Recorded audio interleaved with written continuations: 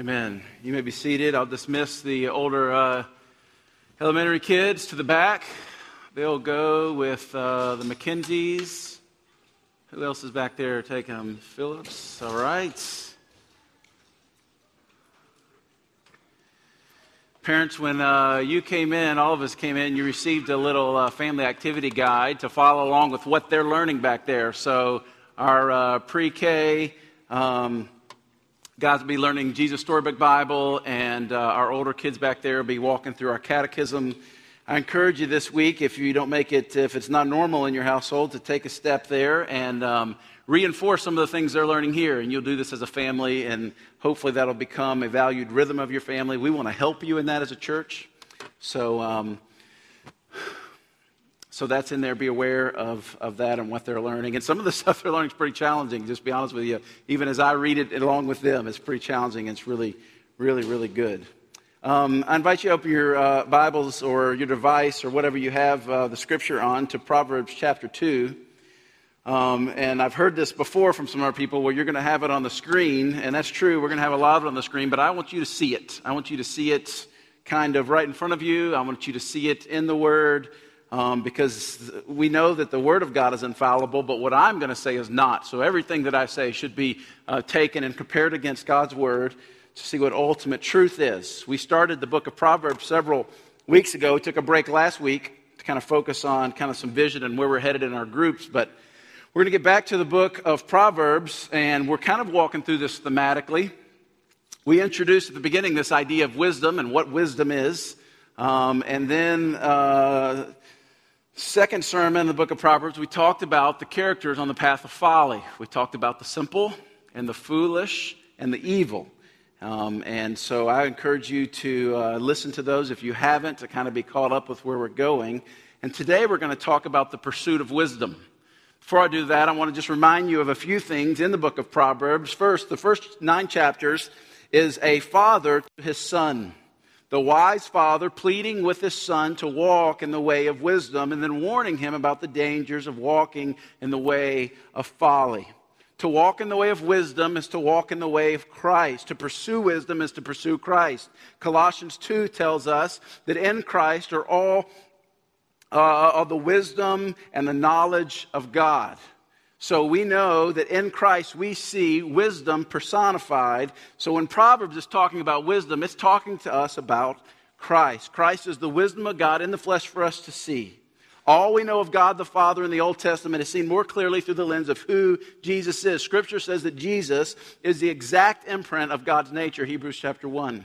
So as we come to the book of Proverbs, God doesn't intend to crush us with layer upon layer of demand. He intends to help us. The book of Proverbs is practical help from God for weak people like us stumbling through daily life.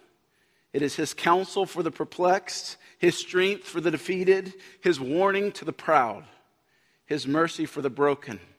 The book of Proverbs is the gospel. It's good news for the hopeless through the wisdom of Jesus and in a life that is submitted to Him. We're going to look at chapter 2 today and probably get through the whole chapter if we have time. I want to pray for us real quickly before we get started. If you would just pause and would you ask God to speak to you? If you've come just because this is an event or a tradition, just to hear me speak, then you're going to miss out on a lot. Would you ask God, the creator of the entire universe, to speak to you?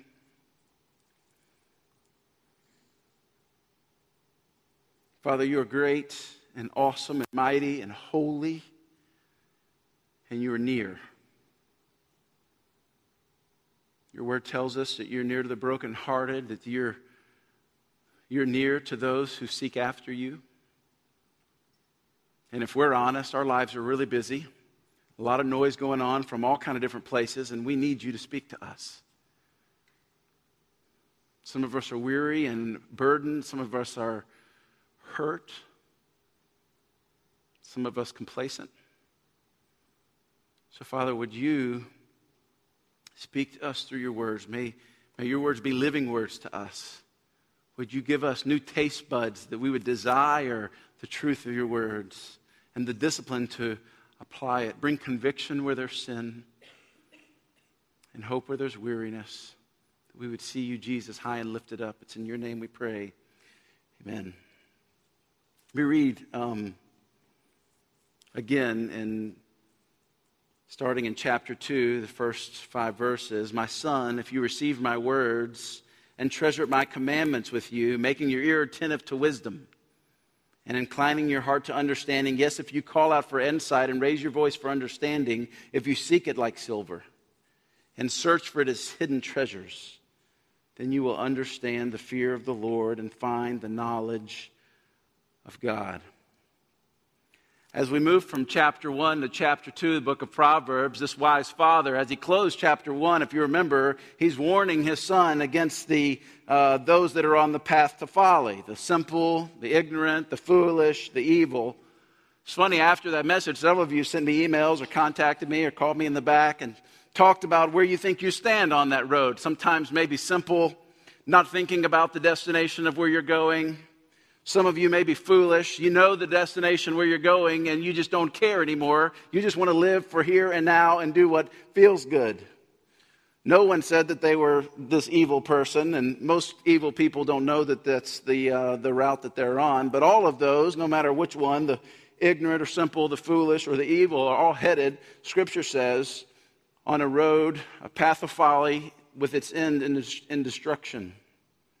So after warning his son about these characters on this path to folly, he gets into this idea of wisdom and what it means to pursue it. And as you read chapter 2, if you're familiar with it at all, and as we read it today, you're going to notice that there are no commands in chapter 2 because you can't command someone else to walk in wisdom. It's the only choice that they're going to have to make. And as a wise father to your kids, you can invite them. You can model what wisdom looks like. You can make it very precious to you. You can surround yourself around other wise people. But ultimately for your kids, that's a choice that they're going to have to make or not to make. And even for us in this room, it's a choice that we have to make every day. Are we going to pursue wisdom and walk in wisdom, or are we going to do something completely different than that? So this father's modeling wisdom. He's pleading with his son to walk in wisdom. But at some point, the son has got to be the one that's making these decisions. Also, I want you to notice as we start that there are these if-then statements. You saw several of them as we got started. If, he says in verse 1, you receive my words.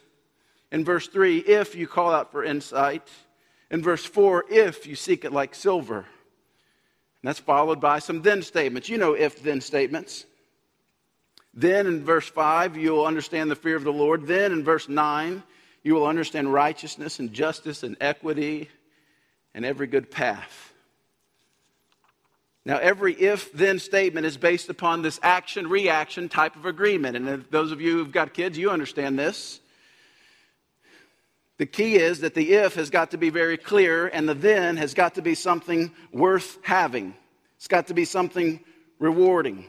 If you tell your kids, if you finish all your vegetables, then Dad's going to give you a hug. The if is very clear, but the then is not that rewarding, at least not for my kids. They get hugs all the time. They don't care. You can't tell your kids, if you go clean your room, then Dad's going to give you a carrot. See, the if is still very clear, but the then is not very rewarding. It's not very motivating. I do this with my kids all the time. If I go into Target and Ashley's not with me, but I've got the 3 kids, we lay out an if-then agreement. If you are good and you don't touch anything while we're in the store, then on the way to checkout, I'll let you pick something out from the dollar section. If, then. I always said I wouldn't be the parent that bribes my kids, but I am, and it works sometimes. If you are obedient, I tell them, don't touch anything, then you will be rewarded. The if has got to be clear, the then has got to be worth it. If I said, if you're good, then I'm going to get you something, the get you something doesn't motivate them. Also, their version of good and my version of good sometimes are very different. The if has got to be clear, the then has got to be worth it. So we see that here, right? The wise father lays out these ifs very clearly, and then again with clarity lays out the rewards that follow. If you pursue wisdom, then you will get these things. And I'm going to look at those in the first few verses. These if statements, he says, if you receive my words and treasure my commandments with you. receive my words and treasure up my commandments. The only way the Son will receive the words and treasure up the commandments is if he believes in his heart that he needs the words and he needs the commandments. This is kind of the first thought here, is we've got to pursue wisdom with humility. All pursuit of wisdom and all pursuit of Christ has to come from a humble heart. That's exactly why we started this series a couple weeks ago with this idea of listening with humility. If you think you've got everything under control, if you think that your life is just great and you've got everything, you know everything, you don't need any kind of outside help, then you'll never come needy. Jesus says in his Sermon on the Mount, blessed are the poor in spirit. Blessed are the needy. Blessed are the spiritual needy. Blessed are those who know that they need God. Parents, you know that nothing is harder than trying to help a proud child.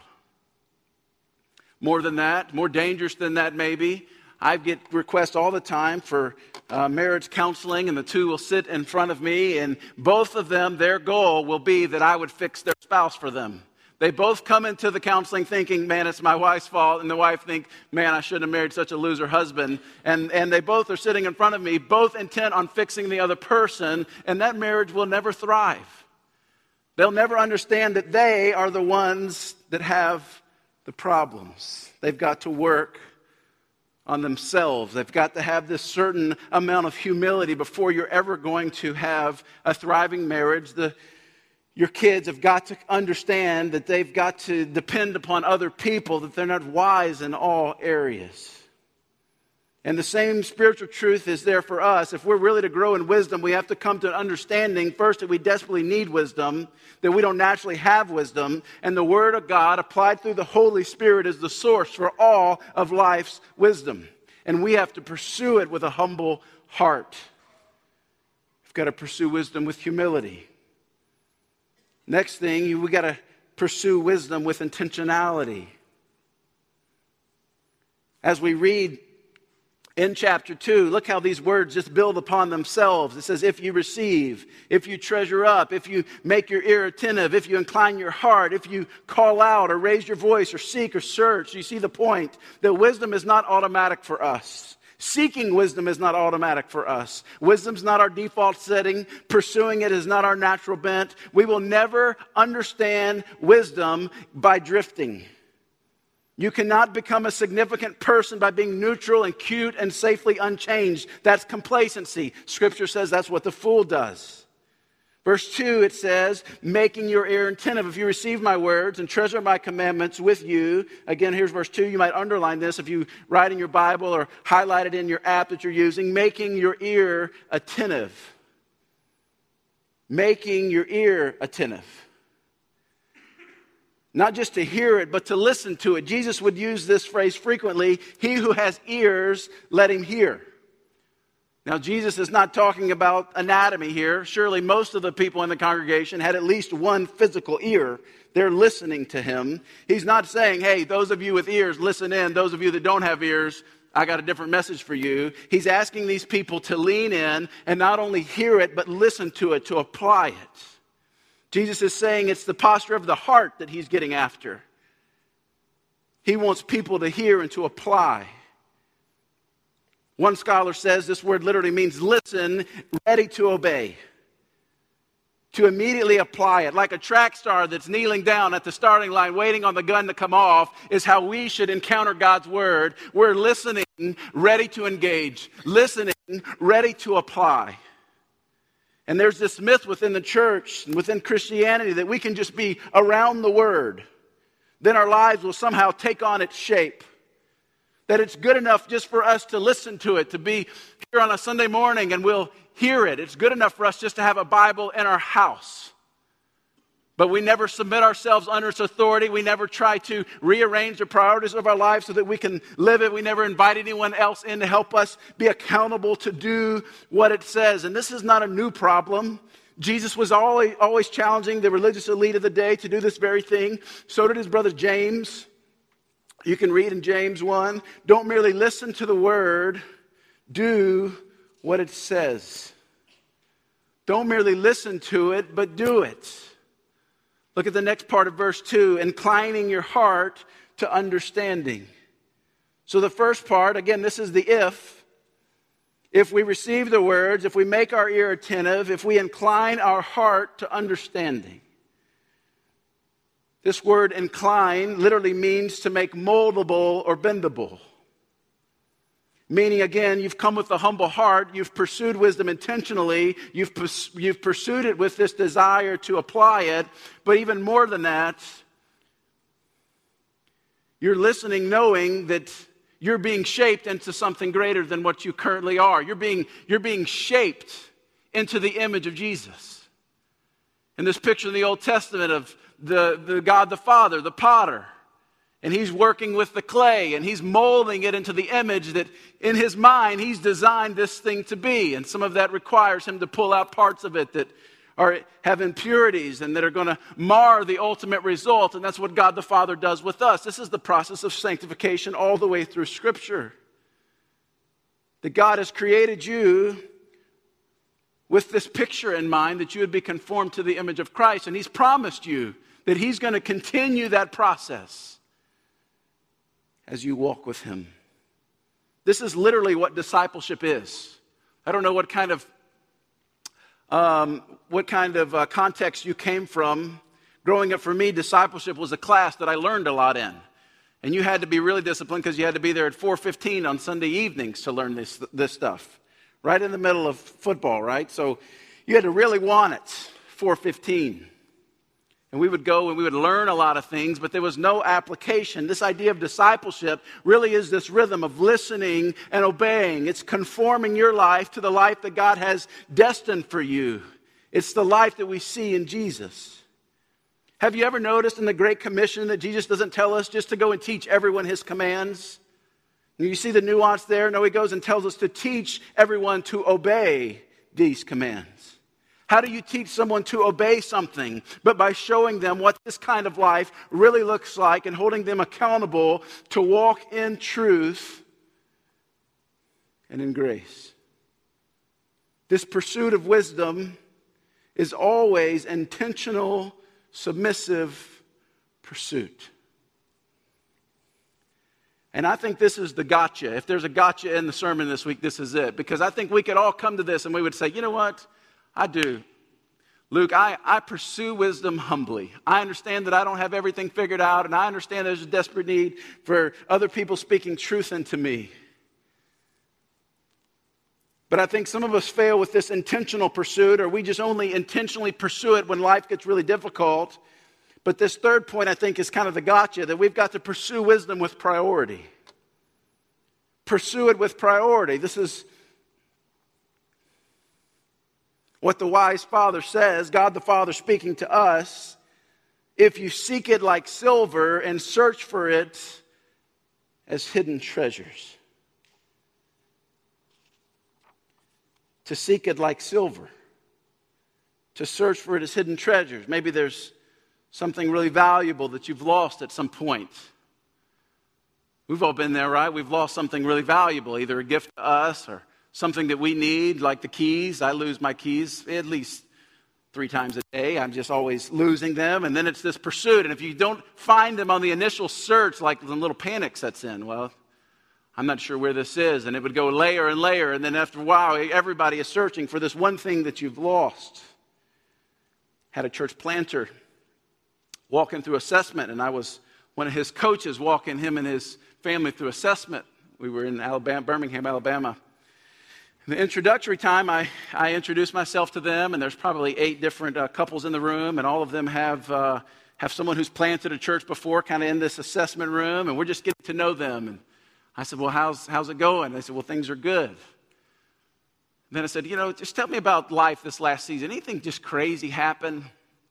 And they both began to weep, and I knew I asked the wrong question. I'm one of those guys, I know I'm a pastor and I should do really well at this. When people start weeping, I don't know what to do. Do you pat them on the back? Do you give them a hug? I just want to run at that point. It's terrible pastoral advice. If you really want to cry about something, call Jason. He will weep with you with the best of them. They go into this story that just the a couple of weeks before, they were visiting some friends at this golf course, and they had rented this house on this golf course. They've got 6 kids. They put all their kids to bed. About 2 o'clock in the morning, the police come to their door and said, "Hey, are you missing one of your kids?" And they're like, "No, all my kids are asleep, man. It's 2 in the morning." So, well, a neighbor just called, and there was a kid running around in a diaper. And they're like, "Well, that's strange." So they go check on their kids, and they're missing their 2-year-old. It's not there. The mom and dad, you can imagine, panic is setting in. So they do the cursory search and get all the kids up, and they're checking everywhere inside. And the neighbor had come over and said, "Yeah, I was looking out, I heard my dogs barking. I looked outside, and there was a kid in a diaper kind of, running around the yard out there. Temperature's getting colder. They said it's 45 degrees. Real panic setting in. They call the police. They call everyone. They begin searching for hours and hours. At 5 o'clock in the morning, the mom happened to find her son standing in someone's shed, standing there just crying. Even as I tell the story, I just see the tears flowing out of this mama's eyes. Somehow the son had gone downstairs in an unfamiliar house and opened the deadbolt and just walked away. I came home and put deadbolts really high in all of my houses. So that is not happening. Can you imagine the motivation for this mom and this dad who are searching for, to them, what was their treasure? Their son had gone missing. And she's calling at the top of her lungs, and she's waking up everybody in the neighborhood, because it does not matter. Because the thing that is worth so much to her is not with her, and she is upending everything in order to find her son. And this is what this is talking about, this pursuit of wisdom in such a way that the author of Proverbs is using. If you seek it like silver, it's so valuable, and you search for it as hidden treasures. That the cursory search, if you don't find the hidden treasures, you're not stopping. This is this pursuit. This is this idea of pursuing wisdom with priority. Wisdom is not pursued casually or dabbled in here or there. There's this wholeheartedness in this pursuit of wisdom. That is the wholeheartedness that God requires of us. C.S. Lewis in his book, Weight of Glory, says it this way: God cannot bless us unless He has us. When we try to keep within us an area that is our own, we try to keep an area of death. Therefore, in love, God claims all. There is no bargaining with Him. C.S. Lewis is saying that we cannot come to God and say, "God, I want to go to heaven when I die, but I want to live however I want to." Or, "I want to submit these parts to you, but I don't want to submit everything." And that is not the way that God works. He invites us and calls us to give Him everything. And we should look at our lives here. Prayerlessness in our life is simply a declaration that we don't need God. It's us telling God on a daily basis or hourly basis, "Never mind God, I've got this." This is what Jesus speaks of in Matthew 6:33 as He talks about all the things that we need to live.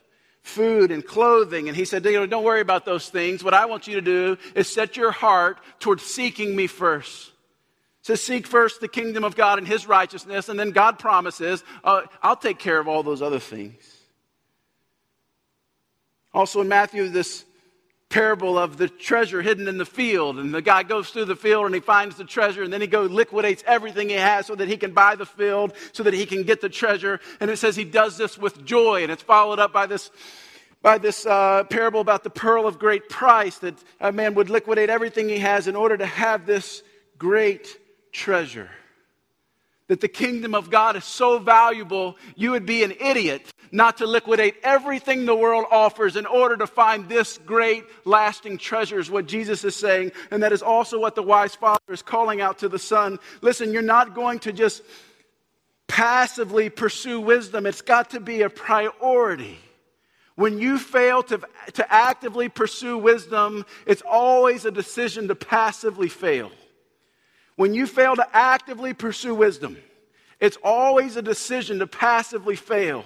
A failure to pursue Christ is always a decision to passively fail. You don't need to hate Jesus to waste your life. You only need to be okay with how you are. That's what it talks about in Proverbs 132. It's the complacency of fools, it says, that destroys them. Again, I told you this is the gotcha. Because I know you and I know me. And most of us, we think, well, we've got this salvation thing and we're going to go to heaven one day and we know enough about God's word, and slowly we get kind of lulled to sleep. Complacent may be a good name for it. Maybe better to be apathetic, that on our daily rhythm of our life, we don't wake up pursuing God. We don't think, man, if I don't just get in God's word and get my eyes up just for a little bit, there's no way I'm going to be able to do today. We fill our mind and our ears and our eyes with so many other things that are not the pursuit of wisdom. And in doing so, we become complacent. The complacency of fools destroys them, it says. But if your heart yearns for God and you're longing for a better life, can't you see here in these first few verses that anyone can go deep with God, that anyone can have a heart for God? Proverbs 2 is one of the most helpful passages in the Bible because it explains what growth and renewal really feels like. This passage explains the psychology of change. This new mentality is the opposite of complacency. You know what happens to people who are seeing God in powerful ways? Transformation happens.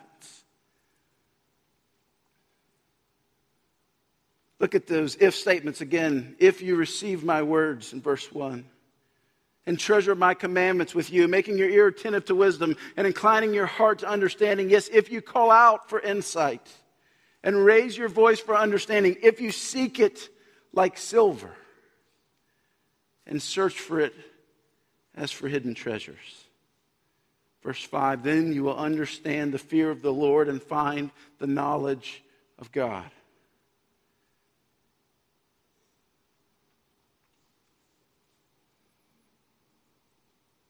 Verse 6, for the Lord gives wisdom.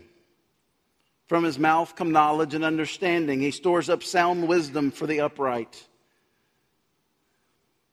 I love that imagery that God the Father is storing up sound wisdom for those who pursue it.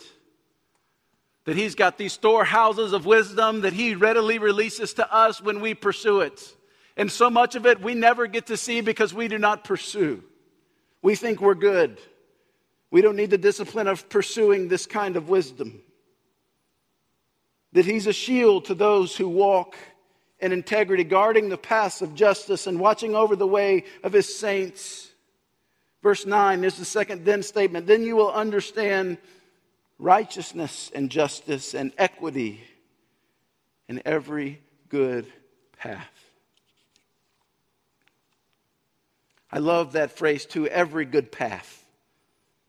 Like maybe in life you've come to a fork in the road and didn't know which way to go. Wisdom is what will help you make that decision to choose the right path. Not only will it help you find the right path, but wisdom will also guard you from taking the wrong path. Look at Scripture, Proverbs 2, as we keep going in verse 12. These wrong paths, the path of evil men, it says in verse 12, delivering you from the way of evil, from men of perverted speech, who forsake the paths of uprightness, to walk in the ways of darkness, who rejoice at doing evil and delight in the perverseness of evil, men whose paths are crooked and who are devious in their ways. He guards your path from evil men and from evil women. Let's keep reading verse 16. So you will be delivered from the forbidden woman, from the adulteress with her smooth words, who forsakes the companion of her youth and forgets the covenant of her God. For her house sinks down to death and her path to the departed. None who go to her come back, nor do they regain the paths of life.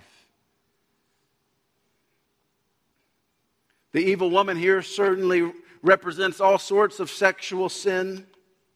But more than that, any sort of idolatry that tries to woo you away from what you know is right and true. Notice too how both of them are trying to woo the Son with their words. In verse 12, with this perverted speech. This idea of being accepted, this idea of taking just one element of truth and twisting it is what makes it perverted. It's not true. It's not straight anymore. It's got some truth to it, but it becomes perverted. They're trying to woo the son away from wisdom. So men in their perverted speech, and then the evil woman with her smooth words. Again, these are words that entice. These are words that lure. Well, how do you know the difference? If it's got some truth in it with a perversion, or if it sounds really good. This mantra in the world we live in today it sounds a little bit like this. Well, just trust your heart. If it feels right, then it must be right.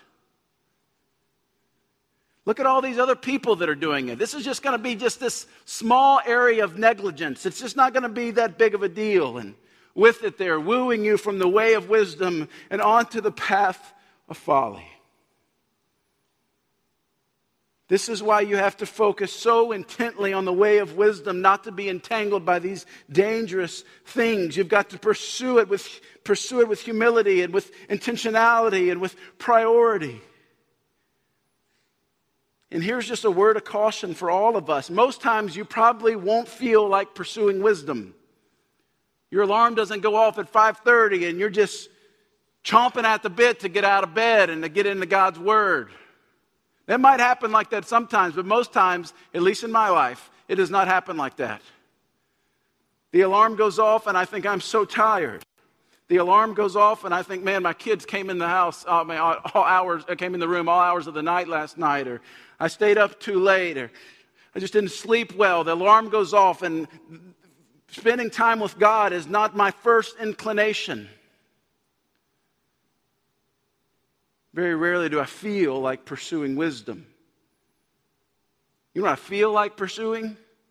I like those smooth words of the evil. They're far more enticing. Or I like this life of complacency. It's so far more appealing.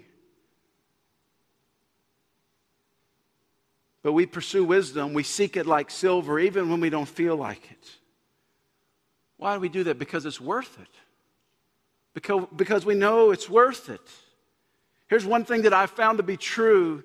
The desire for Christ is a result of seeking, not necessarily the motivation for seeking. Desire for Christ is the result of seeking. That as we seek it and we taste it, the psalmist said, taste and see that the Lord is good. Desire for Christ is the result of seeking, not necessarily the motivation for seeking. If we wait until we feel like it to pursue Christ, we might not ever find the way of wisdom. But as we taste and see that God is good, we find a passion to pursue all the more. We don't pursue Christ most of the time because we feel like it. We pursue Christ because we believe at the very inside of who we are by faith that Christ is better. We believe by faith that the psalmist is right when he says that in God's presence there's a fullness of joy, and in His right hand there are pleasures forevermore. This is why I love this song that we sing sometimes, that Jesus is better, because my heart is fickle.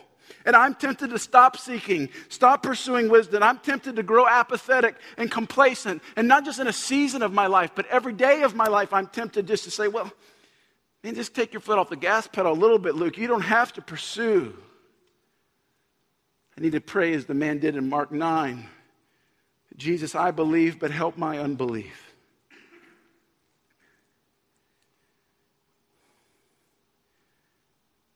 It would be a travesty for us to be so close to the Word of God, the words of wisdom, but be bought into the myth that all we have to do is be around it and never submit our life to it. To be so close to the way of wisdom, but yet spend our life walking the way of folly. And back to chapter 1, this is the voice of wisdom that's calling out to us in the streets. And this is the voice of Christ that's calling out to everyone in this room. Hey, come and follow me. Come, follow me. This wisdom who beckons us is none other than Christ Jesus. While the folly that attempts to seduce us is any created thing that we put in place of the Creator, Romans 1:22 will talk about. The wise man chooses Jesus and His gospel, whereas the fool chooses the empty idolatry and folly of this world. And these are the two paths that lay before every one of us today.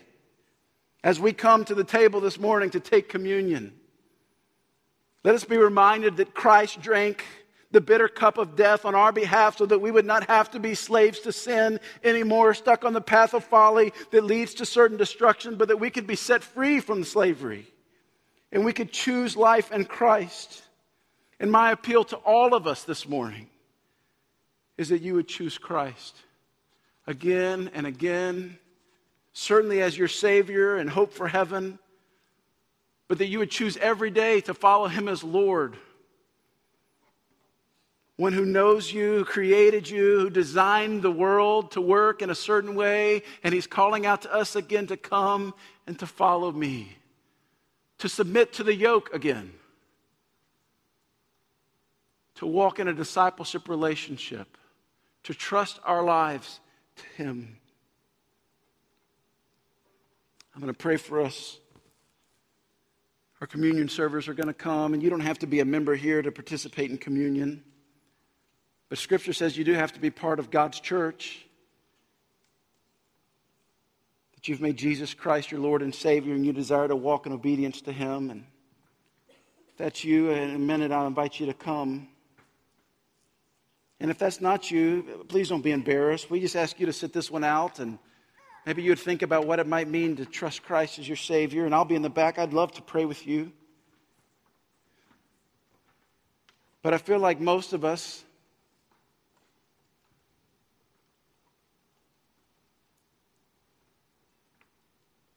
somewhere along the way, we just quit fighting to pursue wisdom. We just got complacent and maybe apathetic. Maybe it's been a long time since we've heard the voice of God to us. This morning is a time to choose again to follow Him, to renew the covenant maybe you made with Him years ago, to trust Him. I invite you to do that today. Father God, thank you for your grace and your mercy towards us. Or that your kindness is what leads us to repentance, that no matter what anyone in this room has done, what sin or what addiction has entangled us or enslaved us, that you're more powerful than those things. You said of yourself that you've come to set the captives free. And Father, I pray that through the work of your gospel today, that that's exactly what's happening.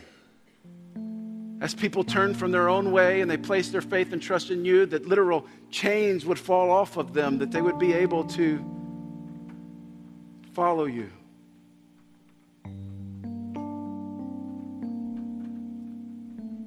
Father, for others who just don't know you as Lord and Savior, I pray that you'd speak very clearly to them. Thank you for your long suffering and patience with us. For those that are complacent today, Lord, would you renew a fire within us as Paul instructs young Timothy in 2 Timothy 1 to fan into flame what once was this burning desire to follow Christ. I thank you for communion and what it represents. Your death on our behalf, you being condemned so that we could be set free. You receiving the consequence of our sin so that we could receive the adoption as your sons and daughters. Holy Spirit, speak very clearly to our hearts about what our next steps might be. In the powerful name of Jesus we pray. Amen. Take some time and pray where you're at, and then when you're ready, come and participate in communion, and then invite you to sing with us. Again, I'll be in the back if you'd like to pray about something.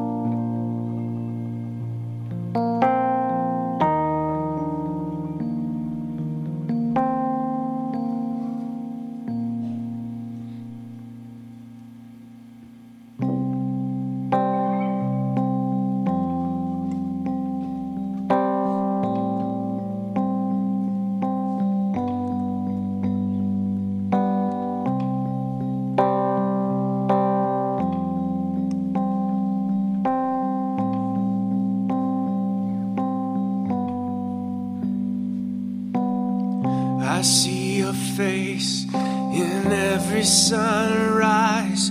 The colors of the morning are inside your eyes. Your world awakens in the light of the day. I look up to the sky and say, you're beautiful.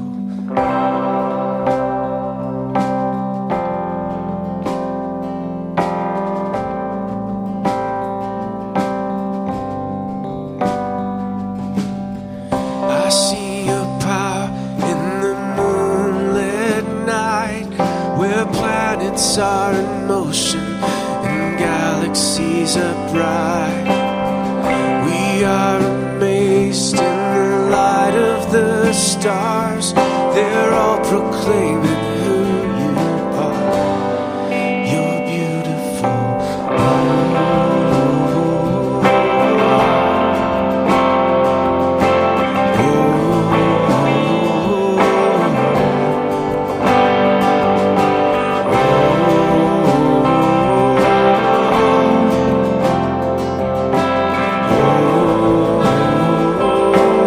I see you there on the tree. I see you